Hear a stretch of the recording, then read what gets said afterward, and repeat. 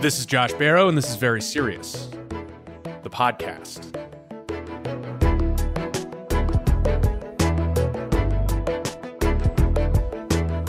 The COVID pandemic has had enormous effects on the U.S. economy, but not quite the same set of enormous effects that a lot of us were bracing for 2 years ago. We've had a much more rapid recovery of employment and economic output than observers were expecting. We've also had much higher inflation. We were warned of a tsunami of evictions, but eviction rates actually went down across the country to an extent that can't be explained simply by the effect of relief programs. The competing demands of employment and child and elder care were supposed to push women's labor force participation down markedly compared to men's, and that didn't happen. Nor did home prices crash. They soared.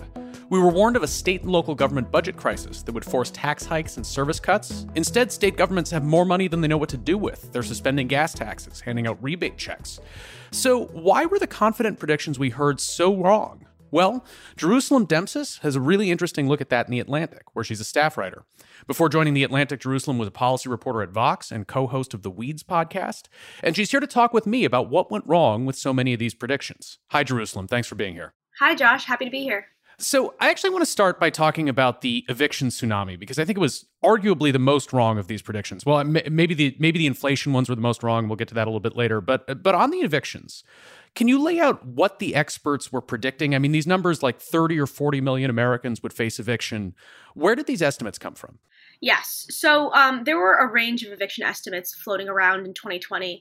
And the one that really caught fire was one that came out of a coalition, including the Aspen Institute, the National Low-Income Housing Council, as well as the Eviction Lab and various other activists and researchers. So eviction data in general is really, really bad. The best data that we have is from the Eviction Lab that's led by Matthew Desmond, who listeners may know is the author of the famous book Evicted and is a Princeton sociologist. And the really big thing that his research really bears out is just how little we know about what's going on in the very low income part of the rental market.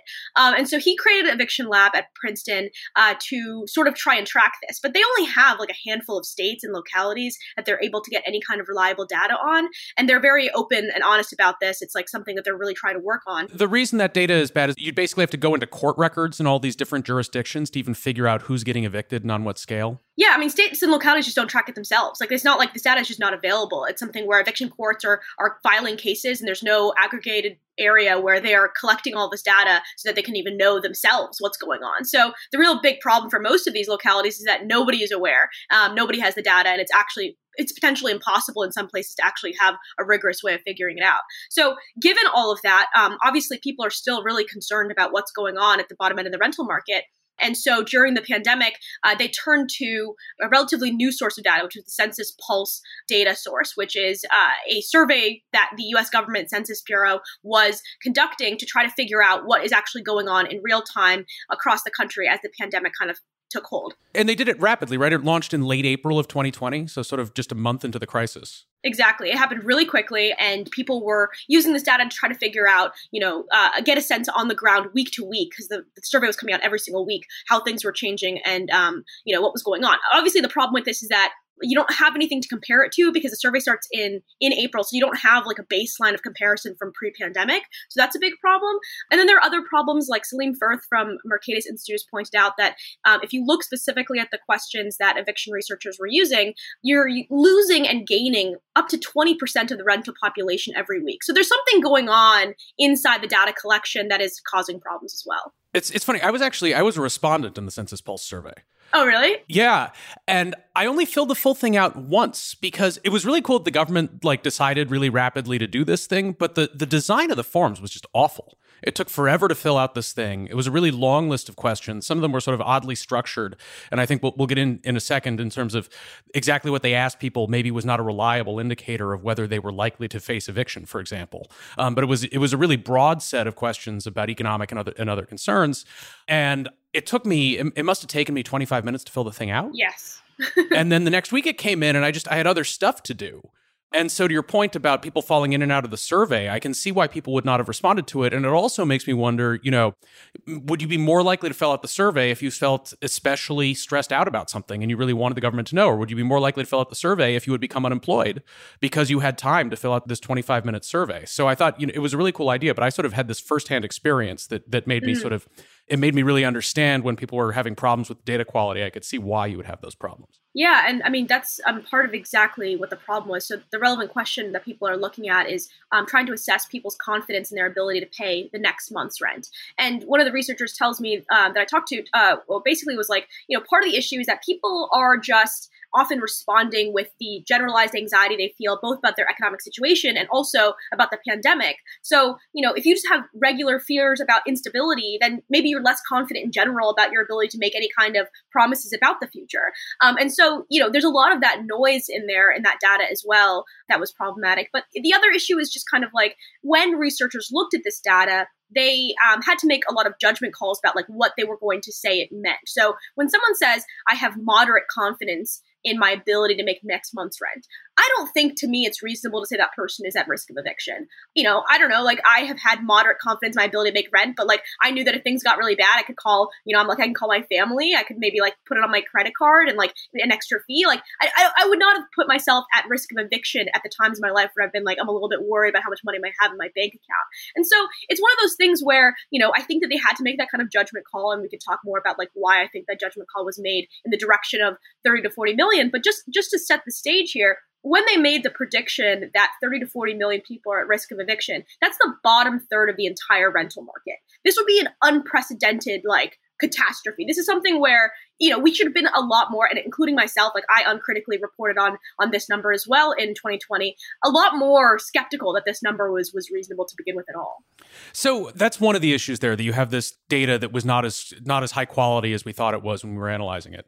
But then there are a number of other things that intervened that changed the eviction outlook. I mean, one of them, first of all, is economic performance was a lot better in certain ways than we expected it would be. And then also we had this extremely robust government fiscal response in terms of very enhanced unemployment, where a lot of people were receiving unemployment benefits that exceeded the income that they were receiving when they were working. You had these $1,200 checks and a fiscal response that was larger than in most other rich countries relative to the size of our economy. So how much of it is that we didn't have evictions because we did those things that produced a better economic performance than we expected? And then we also had certain specific programs, and I know that there were problems with implementation, but the government had a lot of money that was specifically for rental assistance that was designed to avert evictions. So how much of it is that we didn't get the evictions because we saw the warning, we knew this was coming, we did the right things to stop it, and it worked?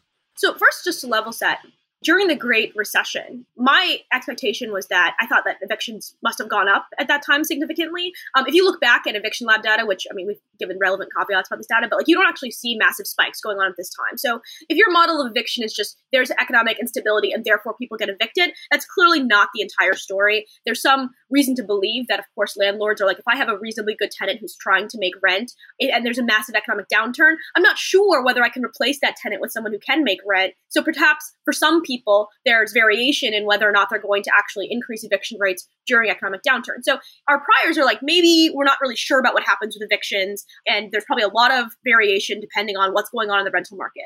The second thing is, I do agree that a large reason why we didn't see a lot of pain happen at the lower end is because unemployment insurance in particular was replacing more than 100% of people's income in many cases. And so that was happening almost immediately after the pandemic's economic effects started to be felt.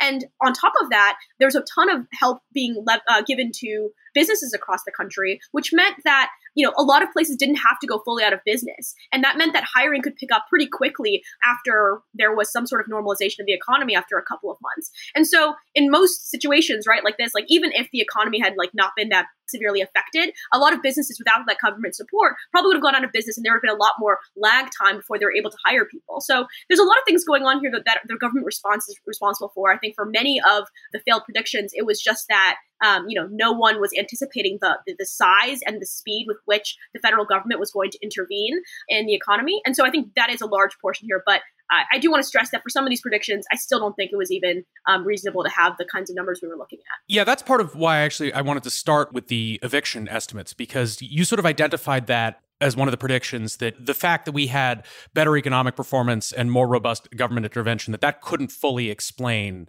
how wrong the estimates were, that they were unreasonable even under a much more dire economic scenario. Yeah. And so what are factors, I mean, besides low quality of the data, I mean, one thing you talk about is there's sort of an ideological factor here that drives a lot of these predictions, that you have mostly left of center experts weighing in with very genuine subject matter expertise, but who also have priors about policy responses that they would like to see. And so you see predictions that sort of shade in the direction about the necessity of those responses, which would in this instance tend to mean, more dire predictions than would be reasonable. Yeah, I mean, I think it's hard here because I have no evidence that there are people who are like, thinking very much like, oh, how do I create a report that will make sure that my ideological priors are then borne out by the federal government? I think most people, though, have a sense that, and when it comes to evictions, for instance, in general, people are very worried about how underrated they are in breaking up families and how they create harm to communities. And so you get to a crisis like this and you see potentially massive harm coming on this issue that you work on. And I think it's just motivated reasoning in many cases. I mean, because like right now, a lot of people are responding to who are within the eviction world, responding to the article and saying, we didn't say that 30 to 40 million people would be evicted. We said they would be at risk of eviction, which it just becomes a meaningless term. I mean, are we always at risk of eviction if I'm a renter? I guess that's true as well. So you could have said 100% of the population's at risk of eviction. So at some point, it's kind of just like, there's some level of what's going on here is that people saw the crisis as a way of implementing policy changes that they thought were good before the crisis ever happened. And I think that's, I agree with them on a lot of these issues here, but I do think part of the problem, what we're talking about is that at some point, I think people have forgotten that it's important to also know what is actually going on in order to help people, that it's important to know that just because someone hasn't been evicted does not mean that there's not like a massive cost potentially happening in their lives that maybe the government needs to reach them. That if you measure the harm to the rental market as there's 30 to 40 million, there's a tsunami of evictions, an avalanche of evictions, then you're setting the bar for aid for people at a much higher level than I think should be set.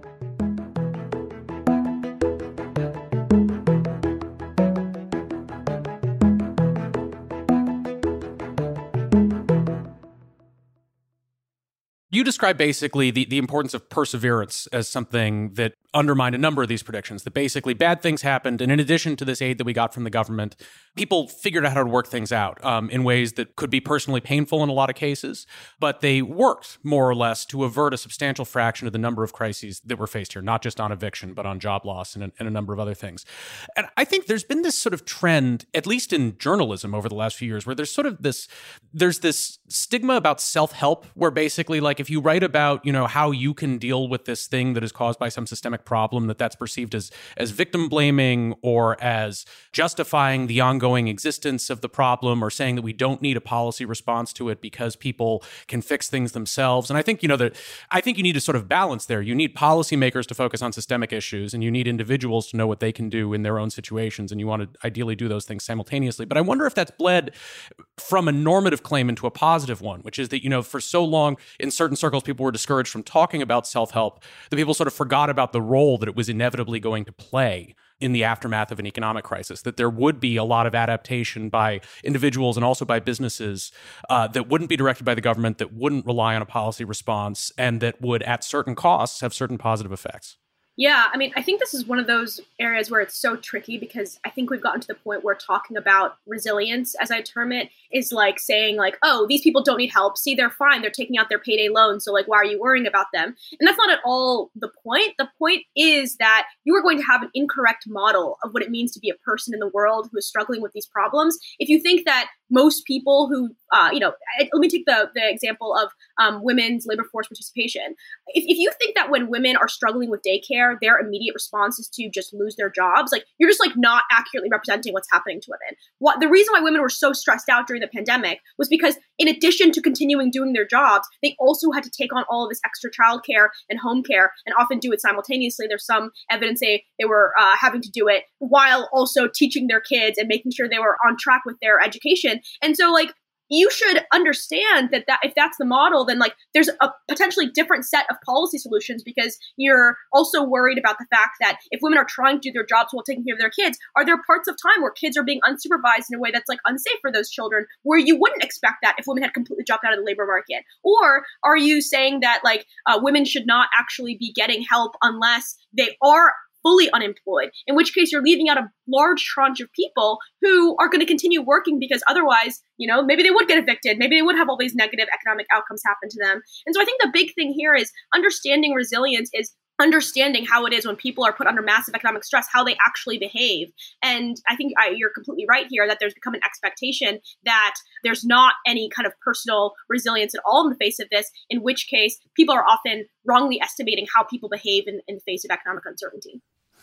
I think it's interesting to compare this to some of the business adaptations because I think those are less ideologically fraught. The idea that that businesses will bob and weave and do things they're not comfortable doing. I think people don't feel uncomfortable in the same way talking about that or saying that we need to put that expectation on them. So I mean, in New York City where I live, you saw restaurants that adapted in tremendous ways that in conjunction with those policy programs, a lot of those restaurants would not have been able to stay open if not for PPP and other aid programs that were supporting them and the broader economic assistance that were giving people money that they could then spend on takeout from those restaurants. But you saw, you saw business model changes. You saw them delivering things that they had never delivered before.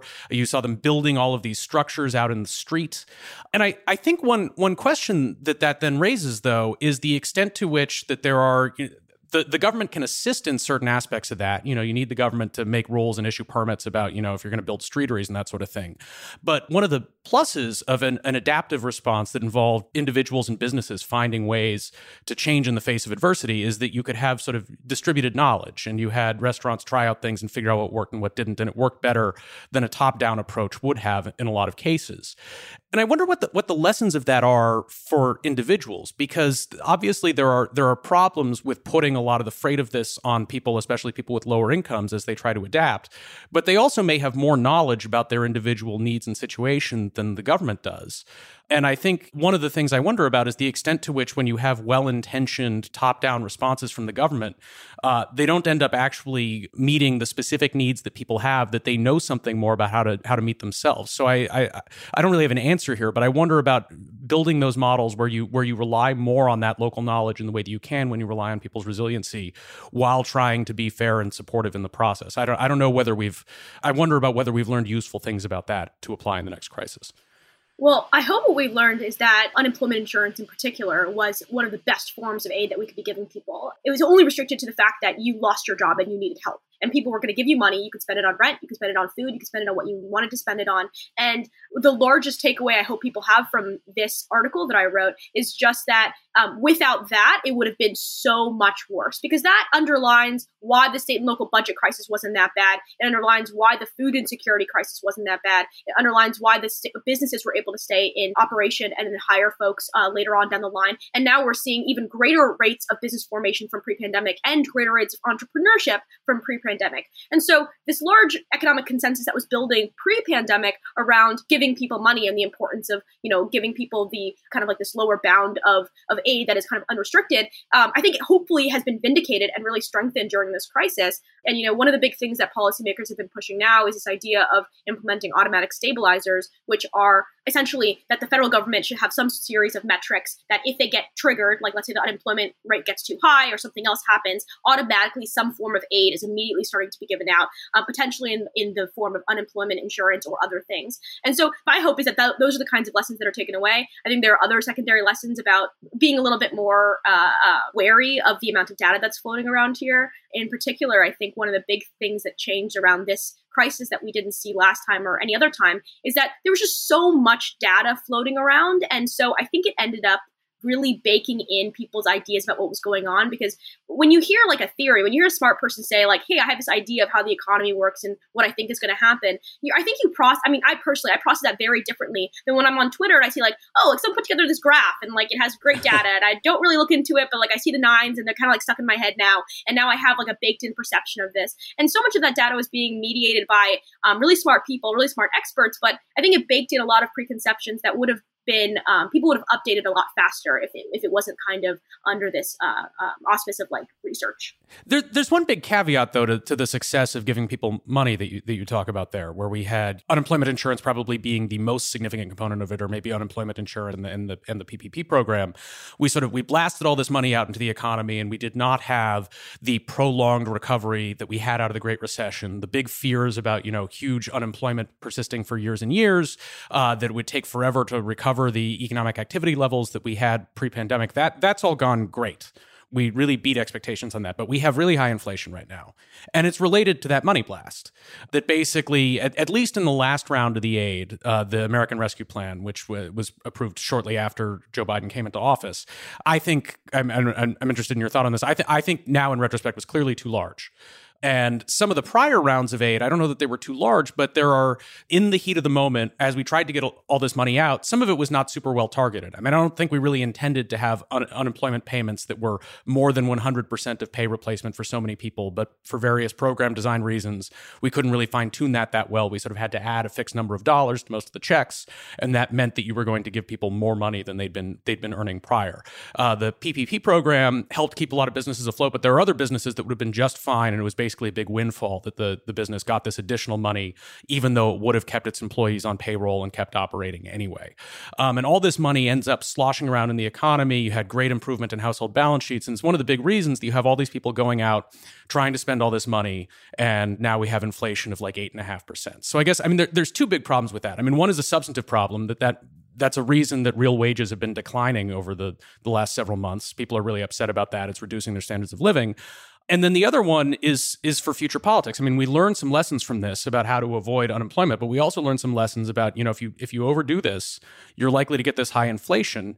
And so I wonder about, whether it's really established a track record that's going to encourage policymakers to do more of this next time, or to try to enshrine it in automatic stabilizers, which would mean that you'd have the enhanced payments just as a matter of law, rather than Congress having to vote on them on an ad hoc basis. So I think that's my number one concern right now about the relation between the economy and politics. That I think we got a lot of things right, but we got this one really big thing wrong that's going to affect how we can respond the next time, and that's created a big problem that we have to deal with right now. Yeah, I think that it's hard because on one hand, I still agree with a lot of the things people were saying about it would have been more painful to do. It's worse to do too little than it is to do too much. I think that was still a correct thing to believe, given what we saw about the recovery following the Great Recession. Part of this is that the question of what we learn from this is really dependent, I think, on how the next year or so ends up playing out. So I think it's pretty clear at this point that the Fed has updated its expectations on inflation in a positive direction. They're going to be less expansionary in their policy from now on, and that's I think a good thing. I think it's pretty clear that ARP was too big in hindsight as well. And there were people at the time who were saying it, so it's not something where I think it was one of those things that's I think some people were trying to cast this as an unknowable fact about the ARP. At the time, there were experts who were cautioning around the size of this, and I also think that one of the things here is that, at the end of the day, the institution that's responsible for controlling inflation is the Fed. So the fiscal response from the federal government, I think, was too big, and it should have been more targeted. And likely, I think almost everyone at this point who is, a policymaker, who's an economic policymaker in the federal government is aware of this. But, I think most responsibility here has to be on the Fed in order to respond to these kinds of crises effectively. So given that, I think now we're seeing a better updating of that. And I do think that the Fed is an institution that does, reasonably engage with the literature and does change its mind, not fast enough for this crisis, but hopefully in the future we'll see that happening. And so then how is that experience and the experience you describe in the article with all of these predictions that didn't come true from 2020, how is that affecting the way that you think about inflation and macroeconomic policy right now? I mean, you're seeing competing predictions and competing prescriptions from people about this. In particular, in the last week, there's been this sort of upsurge in commentary and articles basically arguing that the Fed, which is probably going to raise interest rates by about 2 percentage points, maybe a little bit more by early next year, that it really needs to be much more aggressive than that interest rates need to be raised by several points quite quickly, that otherwise, the inflation is going to get out of hand. We're going to have interest rates over 10%, and then we're going to have a hard landing and a recession and that sort of thing. How are you operating in that environment of uncertainty? I don't really know what to do with all of these predictions. And has the experience the last 2 years, does it help you, do you think, evaluate those predictions better, figure out who's using the data correctly, who's talking their own book, and who's actually likely to be accurate about what's going to happen? So I spend some amount of time around the effective altruist and a lot of folks who consider themselves forecasters who attempt to, in their own time, make predictions and figure out if they're good at them or not. And so I think one of the big things that over the last couple of years I think is really important is to realize that not only are good forecasters wrong a ton of the time, that you can't be too emotionally attached to a forecast. I think it's completely reasonable to be emotionally attached to, helping people and making sure that they're not experiencing really bad outcomes in their own lives. But if you're attached to a specific forecast in a way, I think that increases the level of biases you're willing to make. I think that what's happening a lot with the inflation stuff, at least in someone who's kind of just a lurker on econ Twitter a lot of the time, is that people got really attached ideologically to this model of inflation and model of what the appropriate fiscal response is going to be, such that it took a while for people to update around and while regular people were noticing inflation around them, while regular people were noticing the costs, it took, I don't know, until probably January of this year for there to be consensus around inflation being a problem. The model that you're saying they're attached to, this is the model that basically, we've been fighting inflation too much for the last 40 years, that we've placed inflation concerns over employment concerns, and that basically too attached to a dovish position, like thinking that inflation fighting just ends up putting people out of work. And not wanting to be someone who's calling for tightening because of this long period that we went through where it seemed like the people who were calling for tightening were always wrong. Yeah, and I want to be clear here. I think that is still correct. I think the point is that the emotional attachment to that led people to not change their minds when they saw inflation accelerating. And I think the big thing here is that there's this thing that I've noticed in general is when people view themselves as balancers in a dialogue versus trying to find the correct answer, it can create a lot of problems. And what I mean by that is just if your model is, hey, I'm really worried that most macroeconomists are just way too concerned about inflation. Maybe a lot of rich people care a lot more about inflation than they do about unemployment because they're not going to be affected by this. And so in general, my goal in the public discourse is to push against this. And so if you view yourself as a balancer in that way, which I think a lot of activists do, and potentially that makes sense for their role, but when you view yourself in this way, I think it can really often make it hard to change your mind. And this is something that I've seen in myself a lot, because I think there's a lot of things like this that I feel about. I think that evictions are vastly underrated as a cause of real harm. And I think that's what led me to really just take at face value some of these numbers, because in my head, I was just evictions are really, really bad. Policymakers don't care about them. So it's reasonable that there's going to be a massive cost borne out by low-income renters that no one's paying attention to. But I think that that doesn't really do anyone a service to be attached to balancing in that way, and not towards trying to find the answer.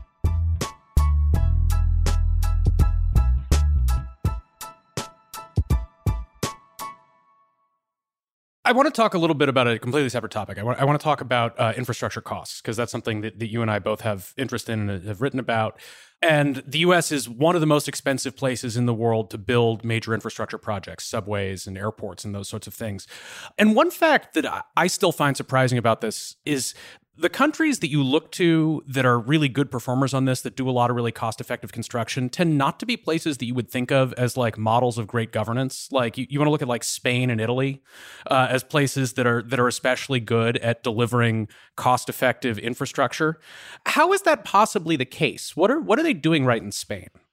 Spain's an interesting case because, one fun anecdote I heard is that in Madrid, there was a local election a few years ago, and the party that won was just the party that would just one up the other one on the amount of infrastructure they were promising to build, the amount of transit they were promising to money they were promising to spend on transit. And so I think part of it here is that what's going on here is just that there is a larger just commitment towards massive mass transit and rapid rail infrastructure in particular as a way of getting around for regular people in a way that America does not have, because we are primarily a car-borne country.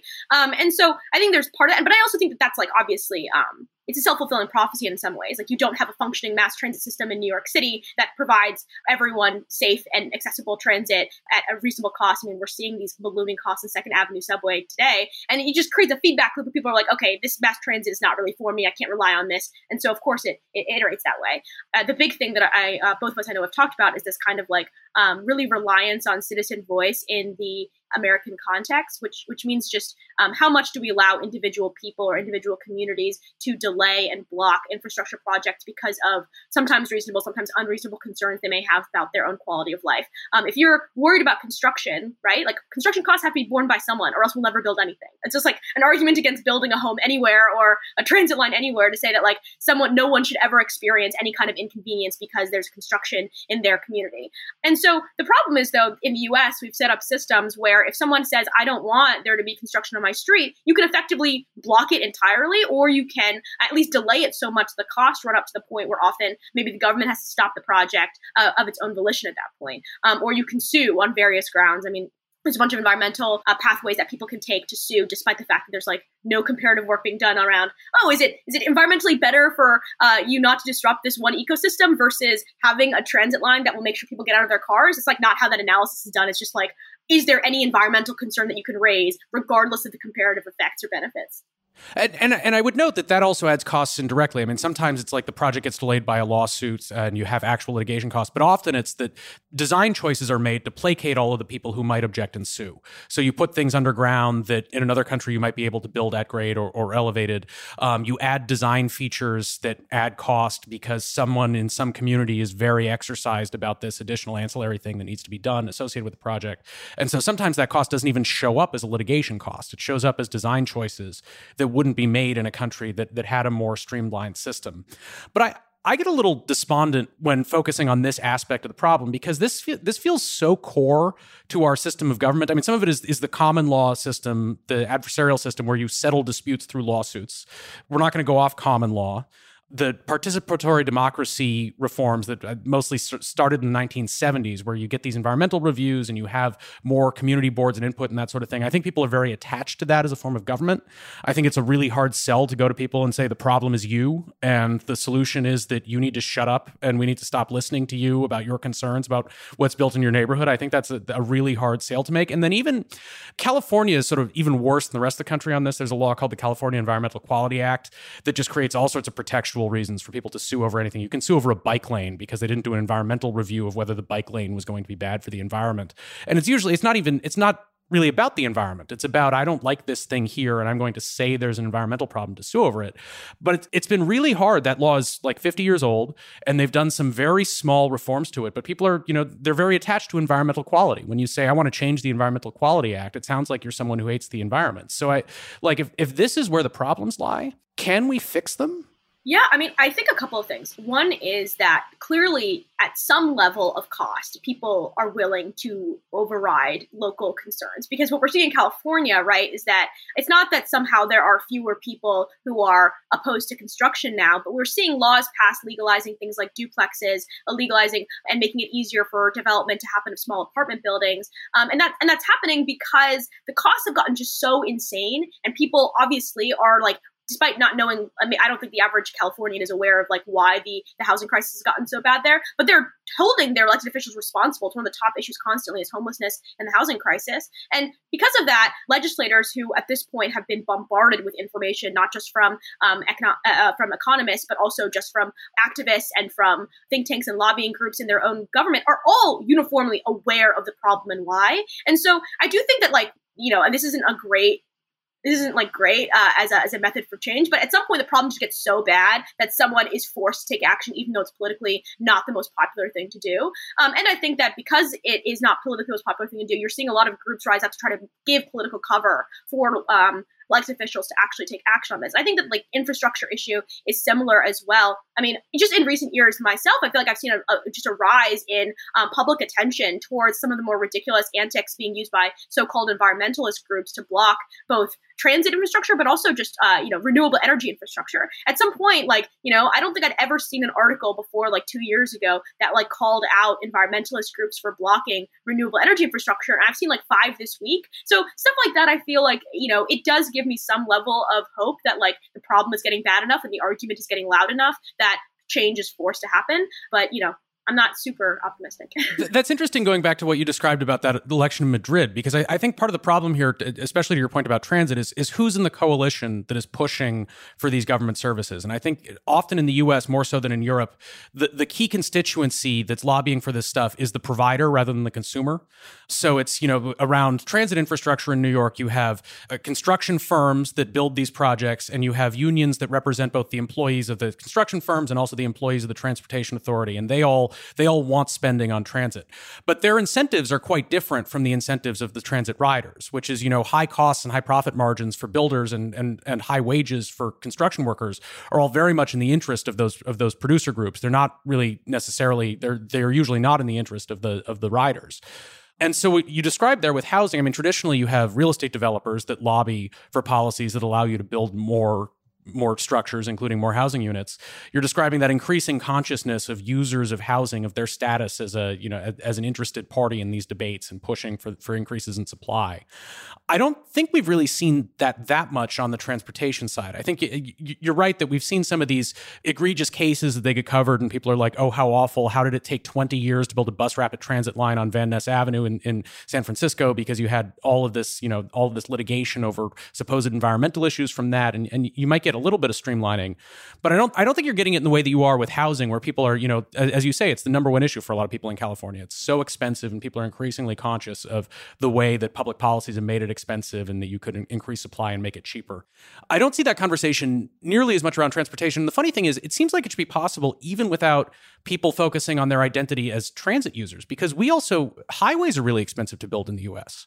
Like, even if you're just trying to build car-centric infrastructure, we're still overpaying for that. And in theory, for drivers, we could have more nicer, newer road infrastructure, including the fixing more of the crumbling bridges that people are always complaining about. But I don't feel like that case is really broken through at all, that basically we're overpaying for this stuff, and that's why you don't have the infrastructure you want. And I don't know, people only have time to worry about so many individual things, but I feel like that's one of the steps there, that we really need a lot more consciousness around that if we're going to get change. Yeah, I think a couple things here. One is that I don't think it's necessary that people understand fully the mechanism of why they're not getting the product they want. I think that they just need to care a lot more that they're not getting that product. I mean, with roads, I just don't think it's that bad for people that people talk about crumbling infrastructure all the time. I'm skeptical about how crumbling the infrastructure really is. Well, that's another thing. People always cite that report card, which is from the civil engineering industry. It's people who would like you to spend more money on bridge design and building say all the bridges are bad and you need to work on them. Exactly. So my expectation is the reason people aren't complaining about highways and cars and roads is because it's mostly just fine. They can get around. And it's not a big deal for them. But the second thing I'll say is that I do think that there is, for the first time in American history, there is a large, upwardly mobile constituency growing in urban areas that has reasonably urbanist tastes. In most of American history, people did not live in cities or even close to dense areas once they had any kind of money. They just immediately went further out into the suburbs and bought a nice house, and they lived in their suburban community and they drove around.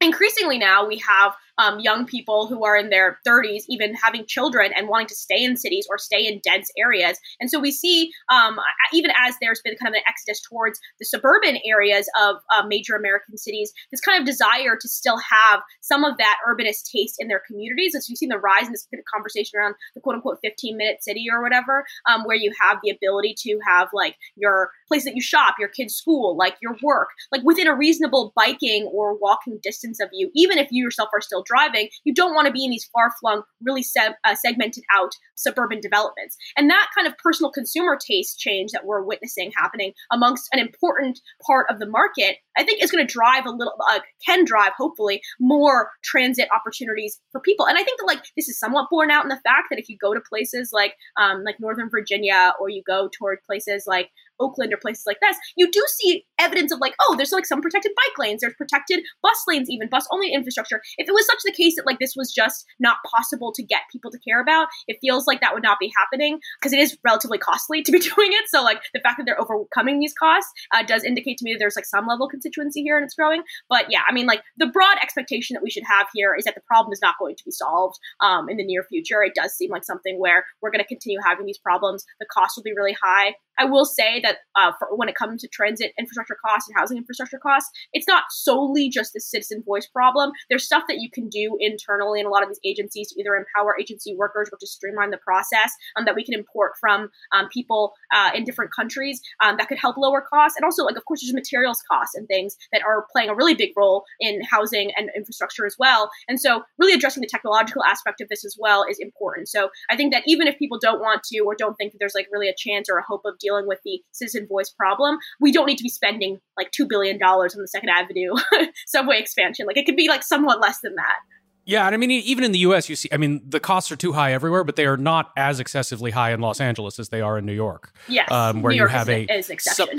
somewhat less egregious mega project ongoing right now to build a subway under Wilshire Boulevard, and so there are certain construction method choices that they made where they cut Wilshire Boulevard open to build cut and cover stations. That's cheaper than the underground digging that they did in New York, and so there are some of those choices that you could, in theory, make. Before we go, I want to ask about a somewhat surprising policy area that relates to that question of whether you're going to get those newer, denser developments providing sufficient numbers of new housing units in cities. Taxing the value of land, as distinct from a regular property tax. You know, property tax is on the value of your whole property, the land and the building.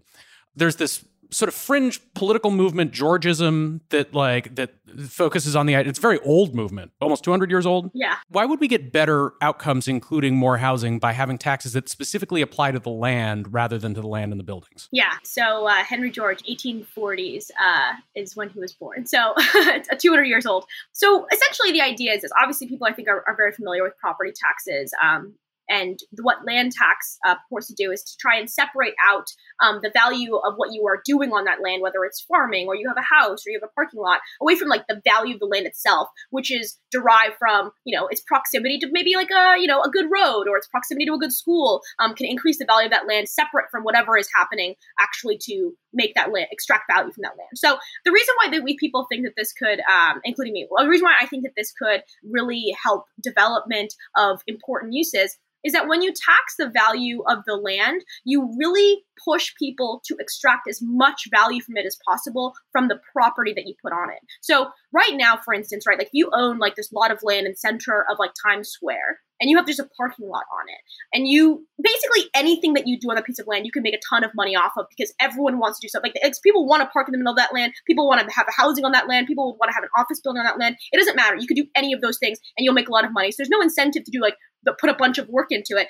especially because if you improve the property, your property taxes go up. So moving from a parking lot to a massive office building increases a bunch of your taxes, even though you could make money. Instead, with a land value tax, right, regardless of what you do on that piece of land, you're going to get taxed a bunch of the value of that land away. So then your incentive is, let me do the most valuable thing possible on that land. So in the middle of Times Square or in the middle of Central City, New York, perhaps the answer here is to create a big office building. Perhaps the answer here is to likely just make a bunch of housing units because the amount of that people are willing to pay for that is really high. And so what essentially land tax tries to do is that it tries to force the owners of land to do the most valuable thing possible with that land or else face the really high costs that they won't be able to make up for in the rents they're able to extract from it. And I think what we see right now is that there are a lot of people who are homeowners who kind of believe that if you change, that are not incentivized to allow for greater development of their land because for various reasons. But if taxes like this exist, then their goal is to say like, okay, how can I make sure that I have like an ADU on my land to make sure that I can get a rent from that? That's an accessory dwelling unit. It's like a granny flat attached to your house. Exactly. So like the aphorism is you tax something and get less of it. And that's true of, like if you raise an income tax, it doesn't cause people to stop working, but at the margin, people might work a little bit less because they're going to get to keep less of their income. The idea with the land tax is that you cannot get less land. Yeah. The land exists, the amount of land is fixed, and so you put a tax on the land and it doesn't cause an economic distortion. It doesn't cause there to be less land. Whereas a building, people think of that, it's a very long-lasting asset, but ultimately it's a thing that you have to put big upfront investment in to create. You have to maintain it. That's a real economic activity, the creation and maintenance maintenance of a building in the way that it isn't with land.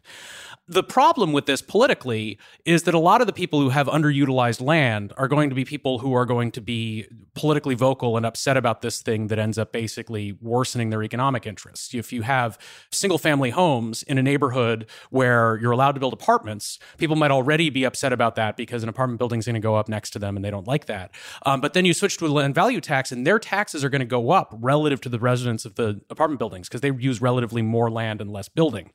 And so that seems like, a real political obstacle to this. So it's not only giving people the option to build that stuff, they might feel like you're pushing them out. You're saying your land is underutilized, which it is, but the way to address that is to move out of your home and tear it down and build something new. And a lot of people are very emotionally attached to the way things are right now. So I was interested that you wrote about that Allentown, Pennsylvania actually has a tax like this. And now it's not a tax that's solely on the value of land. It's what's called a split roll, where you have the land, they value your land and your home, or your land and your buildings separately, and they tax the land at a higher rate.